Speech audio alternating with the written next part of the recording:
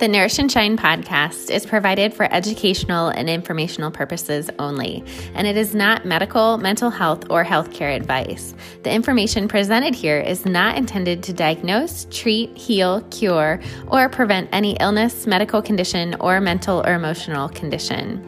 Please make sure you consult with a trusted healthcare professional before you make any changes.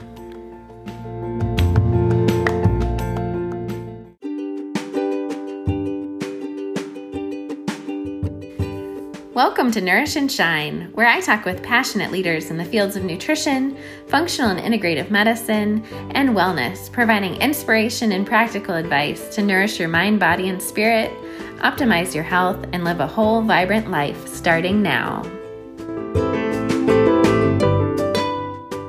Welcome to Nourish and Shine. Today I am talking with Jennifer Carrigan. I am so excited to have her back on. If you happen to miss the last episode that we recorded together, please go back and check it out. The title of it is called Mindful Eating During Times of Stress and Anxiety. It was published on June 24th. So welcome back, Jennifer. Thanks for having me, Amy. It's a pleasure to be here. Our last conversation was so wonderful. And today we're going to dive into kind of the impact of food and our relationship with food and what that means to our kids and how we raise our kids. But before we get into that, I'd love for you to tell our audience a little bit about yourself, just in case they didn't catch it on the last episode. Sure. So I work in Barcelona. I live in Barcelona. I'm from London originally, from the UK. And I work as a behavioral eating coach, which in plain speak is really supporting people through any and all eating challenges they may have in terms of body image, self-esteem, dieting, chronic dieting, binge eating, the full spectrum of potentially tricky and troublesome behaviors that might be getting in the way of somebody really living a full and fulfilling life.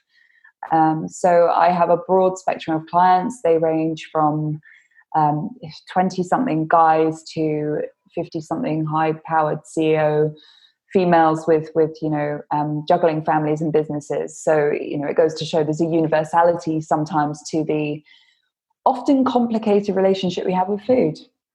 When it comes to our relationship with food and how that impacts others, what's been your experience around that? Oh, it's a great question. I think, there's a certain degree, obviously, depending on the context of where and who you're talking about, whether it's a family unit, whether it's your peers at work, whether it's a friendship group. I think there's very much a sort of a porousness to the attitudes and the kind of the influential appeal or when somebody's eating in a group, let's say, give an example, a brunch with your girlfriends, it's very hard to kind of stay in your own lane, I think, nowadays with opinions around food, latest diets, protocols, clean eating plans. And the minute somebody vocalizes or shows or demonstrates that they are eating a certain way or restricting a certain food group, let's say, it's all too common and it's very human for us to suddenly start considering our own eating choices and what's on our plate. So, and that can be a very real and common scenario for people in the office when you're checking out. There's the constant diet chats in offices, certainly in the UK, and I'm pretty sure in the States as well. And all of a sudden, there's this comparison piece around what other people are choosing to put in their mouths, how that reflects on their diet speak, their body goals, etc. And before you know it, you're in this kind of strange comparison, probably within members of your own family, within your own friendship circles. And I think all it takes is a certain degree of insecurity and already an existing kind of body hang up, and it can often, I sort of see it as a bit of a social virus, really, dieting, because I think it can really domino and really, one throwaway comment from a friend, especially if that friend might be smaller bodied than you and she's dieting, it immediately sets up this sense of, well, actually, maybe I should be doing something too. And that's, that's within adults. So if we're talking about the context of a family unit and children, there's every possibility and every likelihood that if parents are dieting, the kids are incredibly, kids are incredibly sponge-like, and they will spot that, they will observe, they will note that their parents are potentially eating something different from them at meal times. And there's multiple scenarios where you could argue that people don't stay in their own lane when it comes to their meal choices. We're social beings. We look at what everyone else is eating around us. And essentially, we start to ask questions when other people are choosing to eat different things. So for parents listening, there's an awful lot of a necessity, let's say, to, with self-compassion, because, we might be bringing our own stuff to the table as well in terms of pre-existing or previous diet hang-ups. But there's a huge piece around understanding and being very, very aware that your choices will be observed, picked up, and potentially modeled by the people and the children around you. When you talk about that, it makes me even think of my own life experience. And as a child of the 80s, I mean, diets and various eating plans are definitely not new. And I remember like my mom and her friends getting together and like weighing themselves and eating salads. And, I remember that from a really young age. And I think you kind of just grow up seeing it and observing it, but it becomes sort of almost ingrained. Yeah. And so, it's really hard, I think, even, like multi-generational dieting, right? Absolutely. And so, how do people start to really break that? Especially if you did grow up kind of seeing that and experiencing that, how do you break that and not do that in front of your children? I think, like most of the like the cornerstone of how I coach, Amy, it's all about awareness. It's about awareness and it's about self-compassion, because these things, if we've grown up with parents that were chronic dieters themselves and our cupboards were laden with low fat, low this, low that, it's very hard to, we know that it's not an overnight process. We know that kind of stepping outside of that rhetoric of diet culture, it doesn't happen overnight. And I think the key to all of this is to, in order to establish a healthy framework within which children can thrive and be positive around food and learn to trust their own appetites and learn the neutrality of the food landscape, i.e. it's not good, it's not bad, it's food. There's food for treats, there's food for making our bodies strong. There's a way to frame food, or reframe food, I should say, if you're a parent that's grown up with that diet language of naughty and nice, good and bad, sinful and clean, let's say the languaging. There's a way to reframe all of that so that it takes this binary good and bad out of labeling food, which I think is a really like strong first point to start, is try and encourage at the dinner table, even if you don't fully believe it as a parent, because obviously this is really healing for people that start practicing this. If you're not fully over diet culture yourself as a parent and you start putting these very non-binary neutral kind of principles in place at the dinner table, it will heal your own relationship with food as well. So it's a bit of a parenthesis, but the first place I'd say is try very, very hard not to label food at the dinner table good or bad.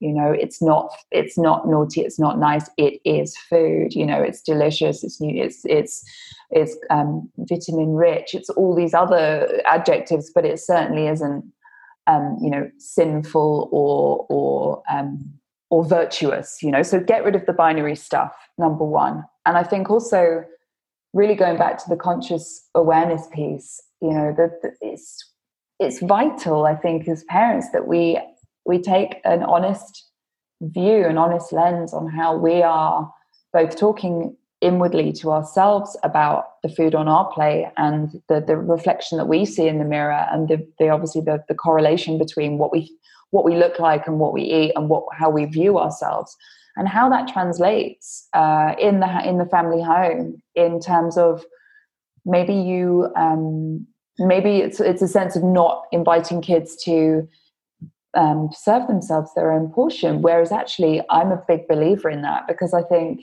if we can give children the autonomy to select what's right for them based on their intuitive hunger signals, you're allowing your child to become an intuitive eater from a very early age. And let's face it, if you as a parent have grown up with diet culture and you've grown up with parents that were dieting and always strictly apportioning sizes for, you know, their macros and trying to restrain sugar and, you know, always feeling guilty and having a diet jelly for dessert, it's obviously going to be quite challenging to give your kids complete freedom to maybe enjoy chocolate cake after dinner. But I think there's an incredible freedom in that. And from my experience, from the clients that I have, when they allow, when I coax them into allowing their children to do that, because they've got a fear that their kids might get fat. And that's what I see, is when they allow their children to have the freedom to serve themselves based on their hunger and also based on their pleasure, because let's face it, we're all hardwired for pleasure. When they give their children that freedom, that autonomy, it's very, very rare that kids stuff their faces and overeat. They actually are, by virtue, they listen to their hunger signals and they stop when they're full, and they will leave a bit of cake on their plate, versus the setup of, as a parent, you can only have this much, you can't possibly have that, we're going to put the biscuit tin away and hide it.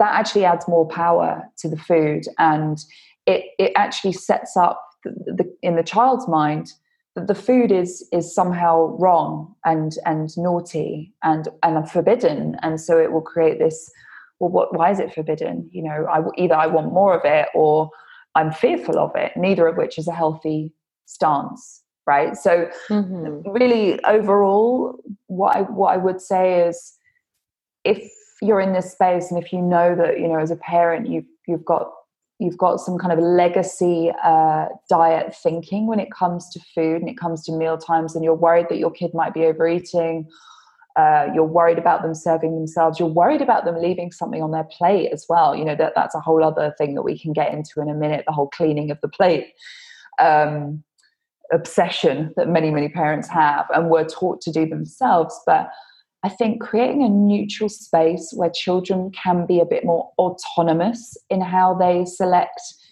and decide on their own fullness and their own hunger it's such a powerful place to start when it comes to getting rid of the diet culture piece and allowing for a healthy, positive dining experience in the home.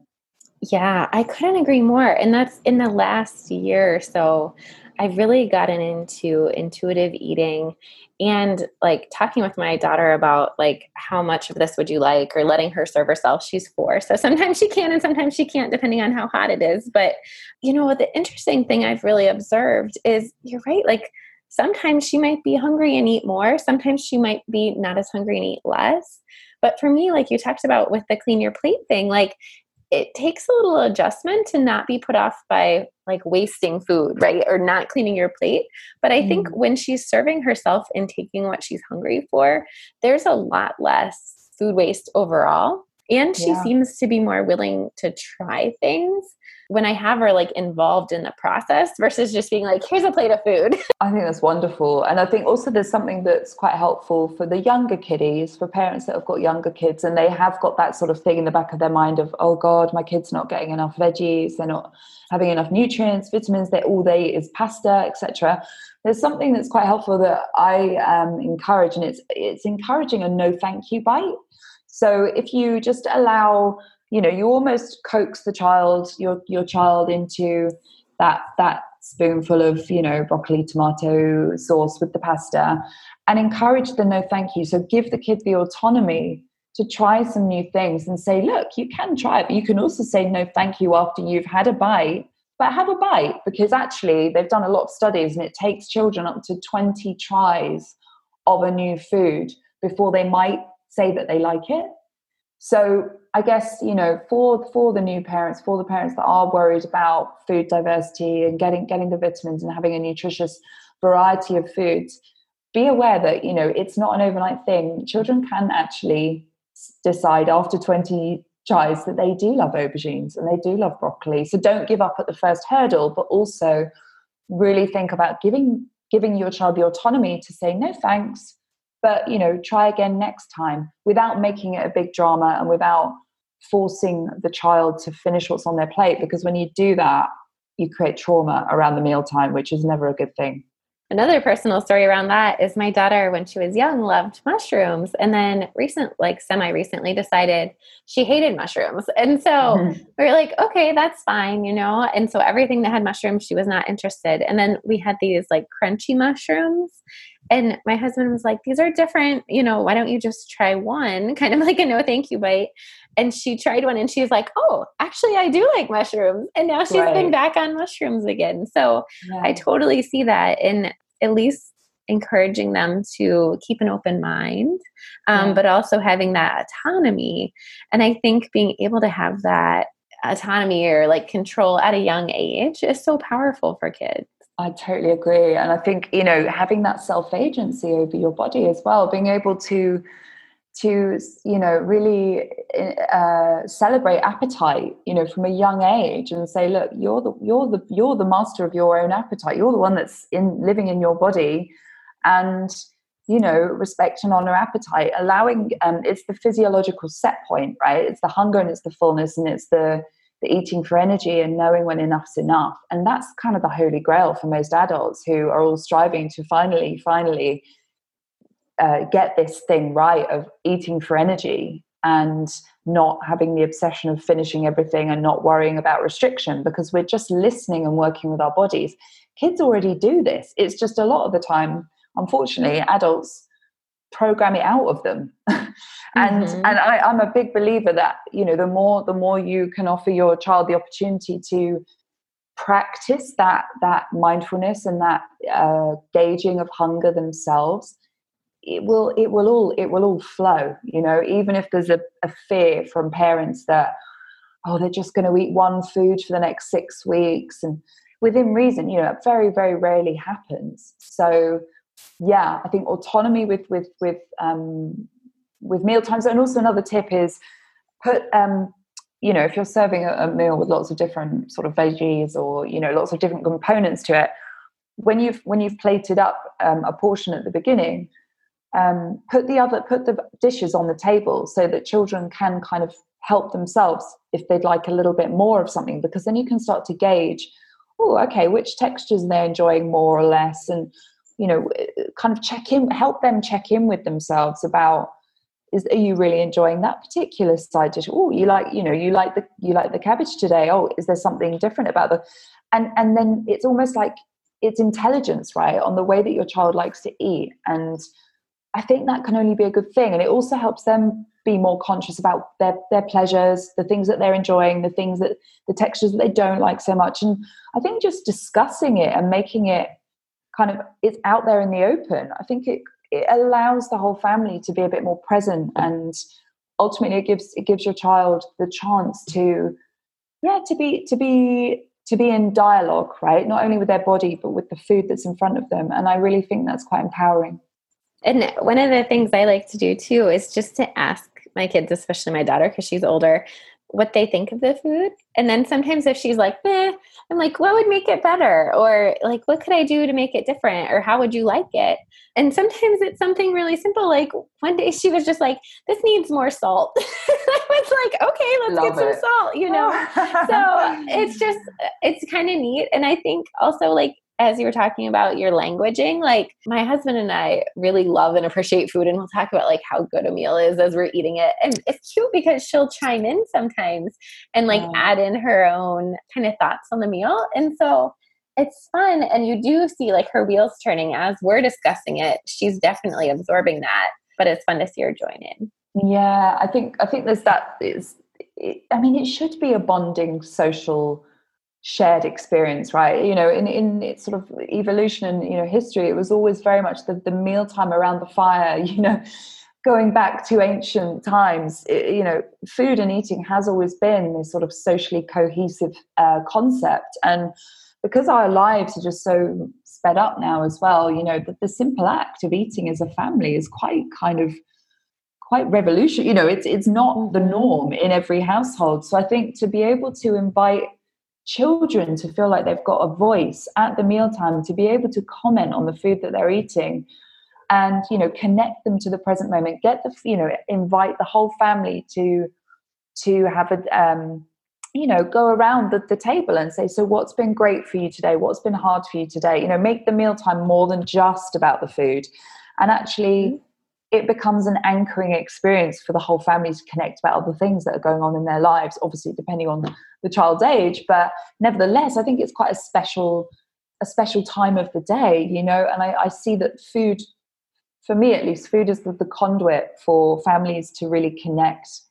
And I think, I think it's beautiful that your daughter feels part of that already, you know. Yeah. The other thing I like you brought up last time, though, is actually kind of setting the table and making it like a little bit of a special occasion and using maybe a special dish or things like that. And with our kids, one of the things I have done since they were babies is I bought like actual, like the silverware that's like silverware for children. It's just small size, and it even has like their own little knife, fork and spoon. And so I actually do like set their place settings so that, again, like they don't use like kid dishes. They actually just use like small size. I think that's so adorable. And it just sort of makes me think of, I mean, I'm massive on ritual when it comes to present moment awareness of eating, because it honors the meal. It honors, as we talked about on the last podcast, Amy, that I was on with you, this whole idea of celebrating from the field to the fork, you know, the provenance, where has the food come from, how many rainstorms did it take to grow the grains, you know, the farmer that was involved, really sort of actually landing in the reverence of a meal and, you know, what it took to get that meal on the table, not just money value, but time and effort and creating this sense of wonder, I think, for children around meals, nutrition, real foods, getting them in the kitchen, cooking, and then seeing this beautiful, delightful, really good smelling dish at the end of that process. I really think that is one of the biggest kind of, let's say, it's the biggest ammunition we can give kids against the fast food culture, fast food industries, the culture of convenience, as I like to say, you know, the throwaway ready meals, the eat it in 5 minutes and you're hungry an hour later. That, to create reverence around the meal with these rituals and with the beautiful silverware that you're talking about. Maybe we light a candle. Everybody feels that sense of specialness at the dining table and through the meal, and that entire meal will be experienced so differently, not just in the energy of the moment, but in the way that the body metabolizes it, the way that your body digests it, because you're relaxed and you're present to the meal. You know, you're not running to the biscuit tin an hour later because you scoffed down your meal and you didn't really even mentally observe it. So for me, whether it's kids or adults, creating ritual around meal times is an incredibly powerful way to slow our bodies down, get them into the rest and digest, you know, the parasympathetic nervous system, the place where we optimally digest, where we are in true receiving. You know, we create more digestive enzymes in that state. And ultimately, you know, who doesn't want to eat a family meal in a relaxed, calm, celebratory manner versus rushed, stressed, checked out? You know, it's sort of a no-brainer. Part of the thing with using real dishes and silverware with the kids too is I want them to know, like, I trust you that you can use this. And then also to teach the kids that they can trust themselves. And I think that's a really huge piece of this. Yeah, agreed. I think the self-trust bit, and also don't underestimate a child's intelligence to be able to show up for themselves at a meal, you know. And it's very hard sometimes going to friends' houses. I'm not a parent myself yet, but I have two beautiful nephews, and my sister-in-law is brilliant at very much offering a kind of a smorgasbord. She'll always give, there's lots of little things that they can try if they like, and obviously they've got their preferred flavors and textures. But I love the fact that she allows them to be little adults. You know, she allows them to be, as much as it's possible, self-governing around food and autonomous, like we were talking about, and that includes down to giving them the adult cutlery and the adult plates, you know, and just saying this isn't a baby setting. This is, you're 4 and you're 6, and you're allowed to make some decisions on your own, and we trust you. And I think they really step up to that trust as well. Mm-hmm. So let's talk. I think this is kind of one of the key areas, but is so difficult. The impact or the negative impact of food as a punishment or a reward. And we already hit on that a little bit, but let's talk about how we can change that and do things differently. Great question. And it's so common. I mean, I grew up in a household where, unless I ate every single soggy vegetable, there was no chance of a donut for dessert. Forget it. So I really remember that kind of tactical eating until you don't feel very well, because you knew that you always had a bit of room for some pudding.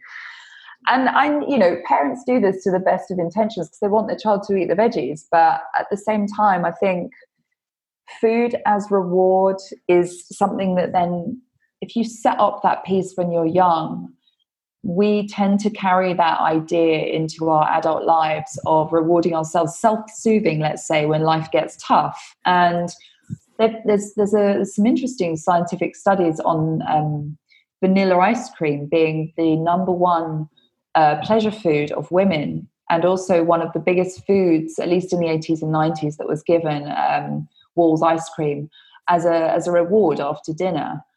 And a huge correlation between the desire for women in their sort of 20s and 30s to pick up on vanilla as a comfort food and as a reward food, because they were eating a lot of that, or they were receiving that as a reward when they were children. And it's interesting, because we are, I don't know, as humans, we're almost designed to fall into that pleasure reward mindset because of the chemicals that get released in the brain, the dopamine high when we feel we've done something right. There's the chemical cascade that happens when we receive sugar as well. So there's a correlation between reward, sugar, the chemical structure that creates in our bodies, and the urge to want more of that feeling because it feels good and it tastes delicious. So, you don't really reward somebody with a bowl of broccoli. And I think there's a correlation between reward being sweet because it's very satiating, and we have a lot of sweet taste buds on our tongue. So it's natural that we do reward children with a sweet food. But I also think that there's a way to get around it, or a way to overcome this habit that a lot of parents have, is to reward with creativity, to reward with something that's not edible, to take the idea of reward being synonymous with otherwise being punished, and also make treats spontaneous.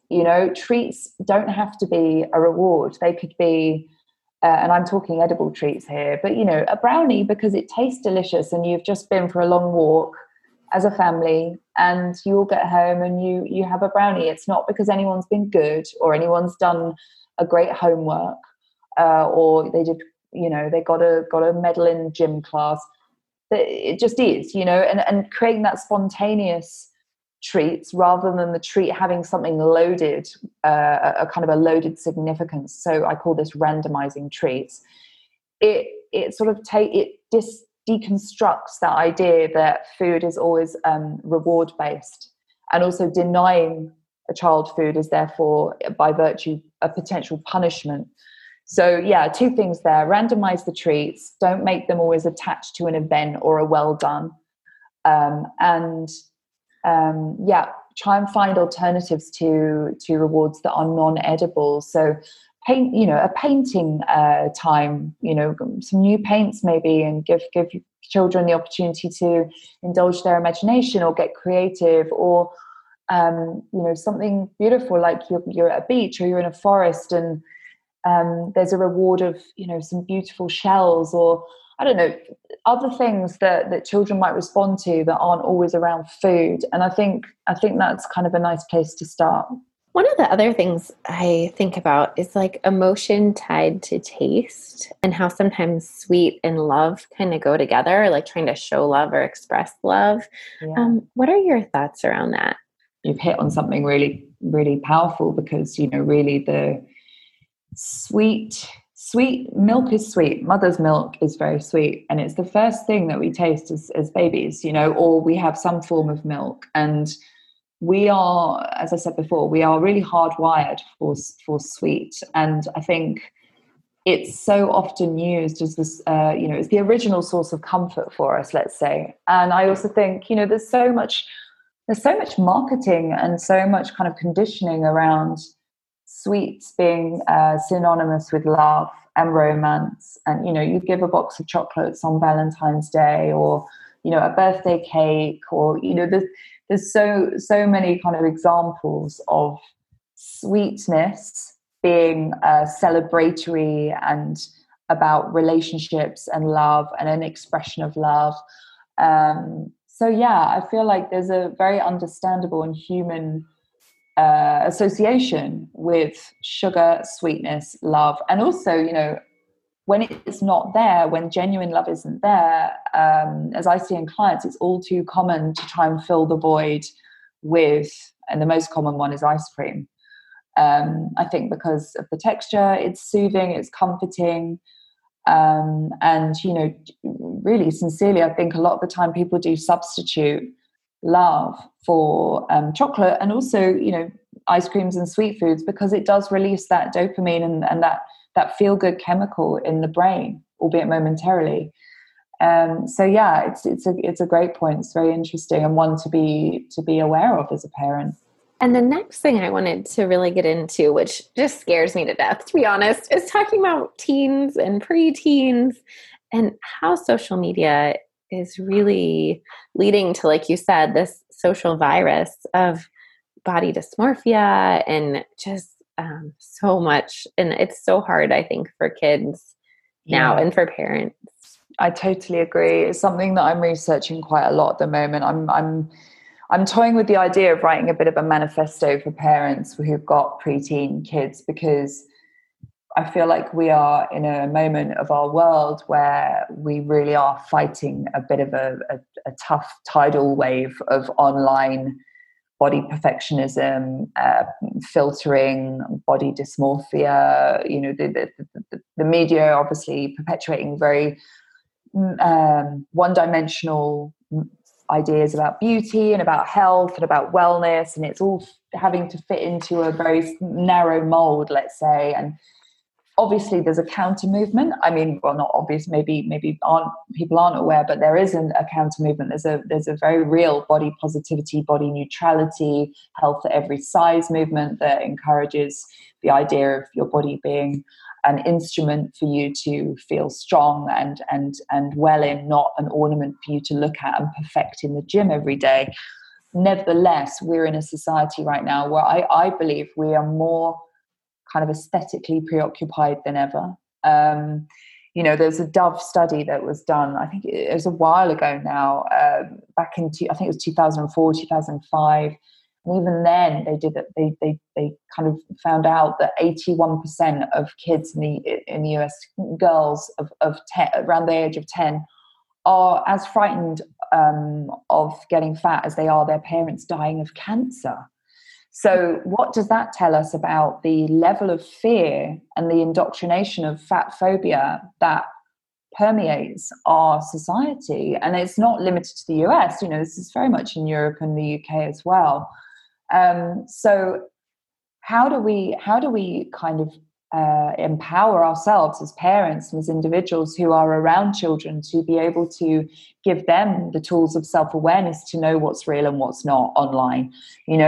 Teens are spending up to 9 hours a day on their smartphones at the moment in 2020, believe it or not, 9 hours a day. That's 9 hours of potential exposure to the skinny tea brands and the diet this and the Weight Watchers child equivalent rhetoric. They actually, Weight Watchers brought out a kids app on how to get kids dieting under 10, which I did a whole. Oh my gosh! I did an Instagram video rant about that when it came out last year, because I just couldn't believe they were then going after the kids. So this diet rhetoric, you've got to fit a certain body size. Otherwise, there's the obesity messaging and it's so pervasive. And I think the best way that parents can arm themselves to empower their kids, to allow their kids to see their bodies as instruments of magic and healthy, vibrant, young souls, with bodies that are changing. Teenage girls are meant to put on weight, like hormonally. We were meant to have a bit of puppy fat. It was preparing us for the next stage of our body's evolution. And it's so feared nowadays. It makes me really sad, actually, that kids are either, they have to fit a certain mold. And I think a lot of the time it's around parents don't help sometimes because they have their own idea of what their child should look like. And the reality is your child's body is going to develop and mature as it does, and the best thing we can do is to invite positive thinking around your body's potential. So thinking about what your body can do, not what it looks like. So positive movement, inviting kids to get off their screens and get into nature, inviting them to really dive into the kind of positive movement that they love, whether that's swimming or dance or horse riding or whatever it might be. Really, really, I plea for parents listening to this, don't get your kids on scales. That for me is like, you're just setting up a child for a lifetime of obsession around scales and numbers and metrics and measuring their self-worth based on maybe how much water they've retained that day, not even how much they weigh, sincerely. And then the other tip, or the other urgent sort of thing I believe we need more of, is getting kids or preteens and teens to, as much as they can, get in the kitchen and start cooking with you. Field to fork mentality, empowering children and teenagers to really recognize the provenance of fresh food and understanding what it takes to cook it, and giving them that power to cook meals for the family and being a key player in the kitchen, so that they can get closer to food, they can appreciate it, they can value it. And the exposure to a nutritional meal versus what tends to be the case in a lot of schools, unfortunately, in high schools, which is foods that are in the canteen that aren't nutritionally supportive. Empower your preteens and your teenagers to actually get up close and personal to the food, so that they're not fearful of it. They're not buying into that body dysmorphic or that kind of diet rhetoric of can only eat fat-free this and fat-free that. And really, I think that's the strongest way to kind of combat this idea of children spending many, many hours online comparing themselves to other kids and fearing food, and try and get them off their screens and into the natural world as much as possible.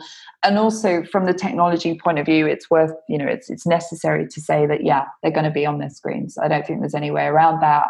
It's too ideological to say children are going to be much keener to be out, playing sports with their friends than they will be on their phones. I think we all know that unfortunately we're in a very much a digital world where children now are digital natives. They grew up with the internet, they grew up with Snapchats and Instagrams. So to combat that, the other thing that I'm finding really, really important to invite clients that are parents of kids and they're worried because everyone shares this fear with me when we start working together, is to co-curate their feeds. And by that I mean sit with your sons, sit with your daughters. Let's get this out in the open. Let's not pretend it's not happening. There's an awful lot of influencers online that are really good and are really body positive and are talking about great stuff and really coaxing that message of diversity and self-acceptance and self-celebration and, love your curves and everybody's different and that's great and that's okay. And beauty is a broad spectrum. You've also got your influencers who are being paid by God knows how many diet companies and, perpetuating a myth, frankly, that is, a physical ideal that is just not attainable. And that apparently if you drink certain teas, it will get you there. So I like to get parents of kids that are clients of mine to sit with their tweens and their teenagers, and get real with them. Ask them, how do you feel after you've scrolled for an hour? Does that make you feel good? Does that lift you? Does that person that you're reading all those posts of, is that woman inspiring you? What's she doing? Is she an artist? Is she a writer? Is she a performer? What's she doing that really inspires you? Or do you come away from your scroll feeling really deflated? Does it make you feel insecure? Does it make you feel, crummy about your own body? And if it does, let's work together to co-curate, to get things on your newsfeed that make you feel amazing, that inspire you to go and chase your dreams and, go out there and take the world by storm, because that's how we empower the young women and men of today. We have to understand that they have role models, and it's about inviting them to be really, really aware of selecting their media, just like adults should be aware of what are we putting in our minds every day, as much as we're putting on our plate. And that's why my business is called Mind and Plate, because it's the thoughts that we feed ourselves, and it's the content that we consume, as much as the meals that we consume, that set up the relationship we have to food and body. And if we can give kids that awareness and help and sort of support them and champion them to be really mindful of the media that they're bringing into their lives and how it makes them feel, whether it lifts them up or not, then I think it's a really good way to acknowledge that technology is here. It's not going anywhere, but we still have some level of empowerment, self-empowerment around that, and we can choose what we let in and what we don't. And I think children, we can translate that message through to teenagers as well. I love everything you said there, and I think there's so many pieces that are really key to unpack. And I think one of the things you talked about is how social media makes you feel. And I know I've seen multiple reports of an increased prevalence of depression related to like how long people are spending on social media, not just kids, but also adults. And I think when it comes to modeling, I think as adults, we too can be spending quite a lot of time on social media. So not only encouraging your children to spend less time, but also modeling that behavior and really being present, like you said. And I love the idea of going through the feed and really finding people or influencers or things that make you feel good and positive. And that's something I've personally done. And it's just such a different experience. And that's really scaled down to things that I really appreciate or are beautiful or inspiring, more so than just all the stuff. It's a game changer. I agree. I did the same a couple of years ago, and I think being aware of the level of insidiousness in media, but also the brilliance. The brilliant people out there doing brilliant things, and the difference in how that makes you feel. It gets you fired up and excited and inspired, or depending on what you have running through your social media feeds, it can make you feel incredibly insecure. And I think another thing that just to mention to listeners that I like to do, and I've started to invite clients to do, is the obvious one is no phones on the dinner table. This is key for presence within the family. Parents, do the right thing. Don't have your phones on the table. Be present, because it really does. It sends that message to children that phones are not part of the eating experience, which is always good. And also two other things. I've started sort of suggesting people do a phone-free Sunday. So having the whole family turn off their phones from, say, after breakfast on a Sunday till after the dinner in the evening. So, they probably want to scroll a little bit on a Sunday night. But just having that rest, all of you, it's not like one of you's doing it and the other one isn't. It's all of you. It just creates so much presence within the family.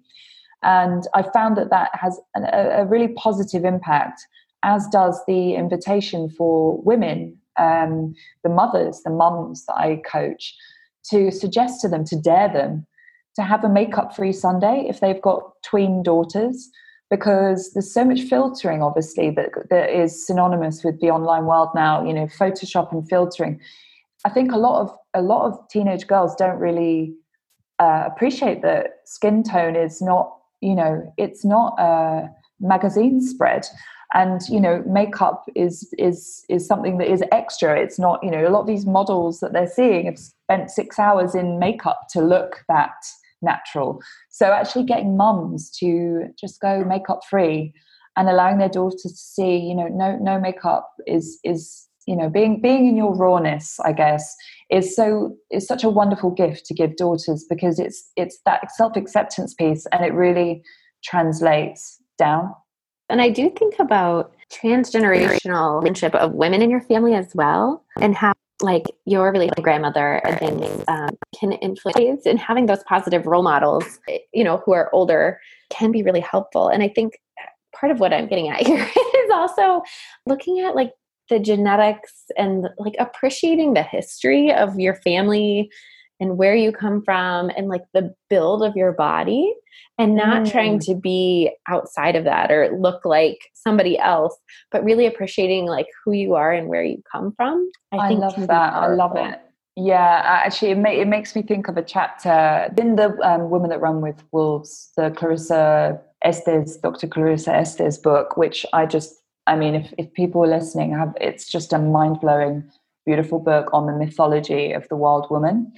And there's a whole chapter on the flesh and the body and the female form. And she talks about this actually, because she's Mexican. She says, you know, I'm a stocky, solid, you know, I'm in my skin, you know, she's in her bones, she's in her skin, and very self-accepting of that. But, you know, saw throughout her lives women rejecting themselves and their own form. And she makes a great point about, by rejecting our own figure and our own form, we're kind of rejecting our ancestors as well, because that's where we came from. And to try and want to fit into the mold of, say, a tall, lithe Scandinavian, you're denying your own lineage in a way, you know, your own physicality, because that's come from somewhere. And I'm kind of paraphrasing her in a much less sophisticated way, but it's a beautiful reminder that we are all different shapes and sizes, and no less feminine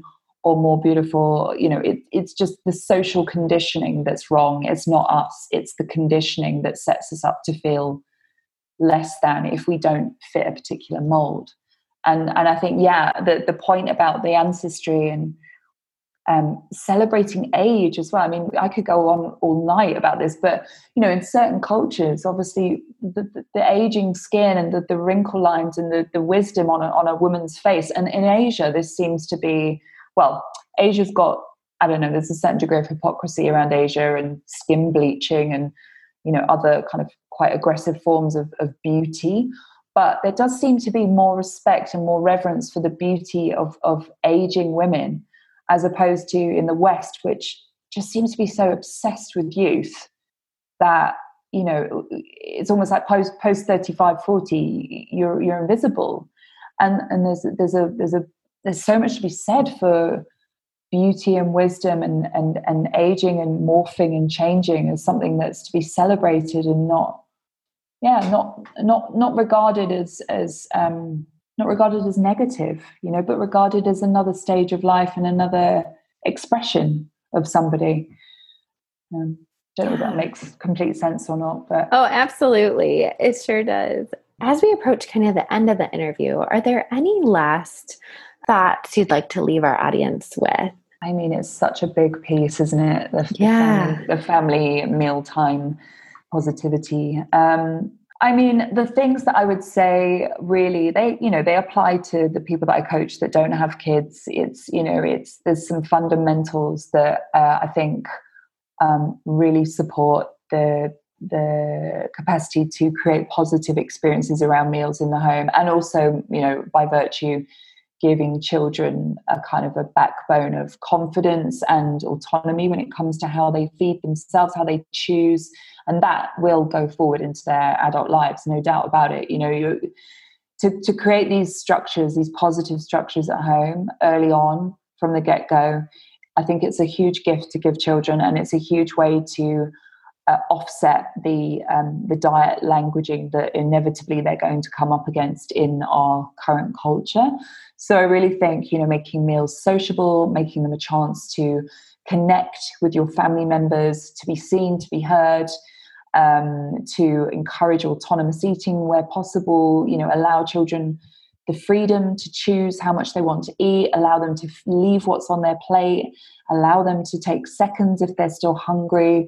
So autonomy, freedom, building a relaxing environment to eat in. Nobody wants to go into a stressful dining experience. Children are very receptive to that. So, as much as parents, listeners that our parents can, try and coax a calming, relaxing setting for kids, and also get them involved in the cooking experience, so that they have more of a connection to the food, not just when it's presented on a plate in front of them, because that builds curiosity. And when you've got curiosity, children are a lot more likely to dive into the provenance of food and appreciate the nutritional value of it a lot more.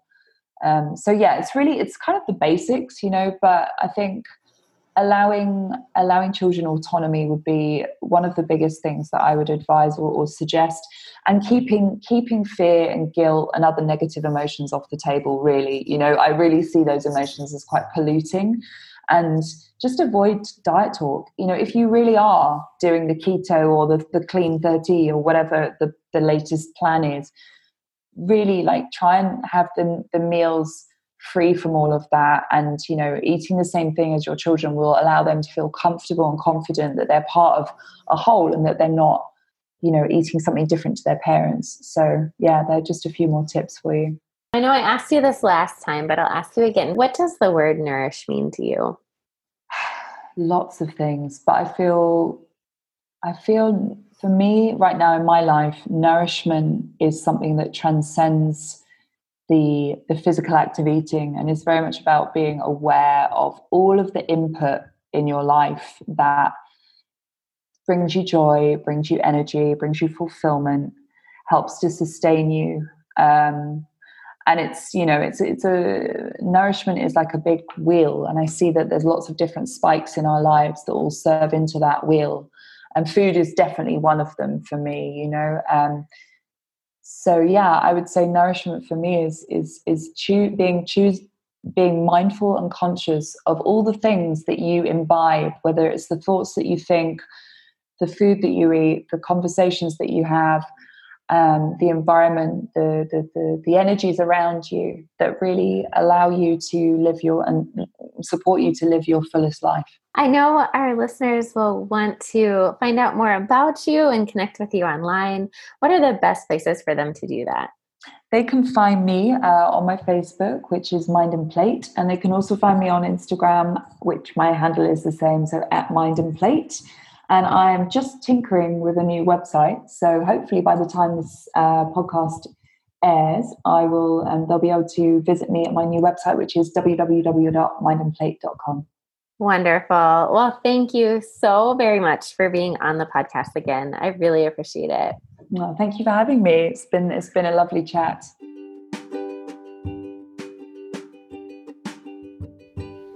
Thank you so much for listening to Nourish and Shine.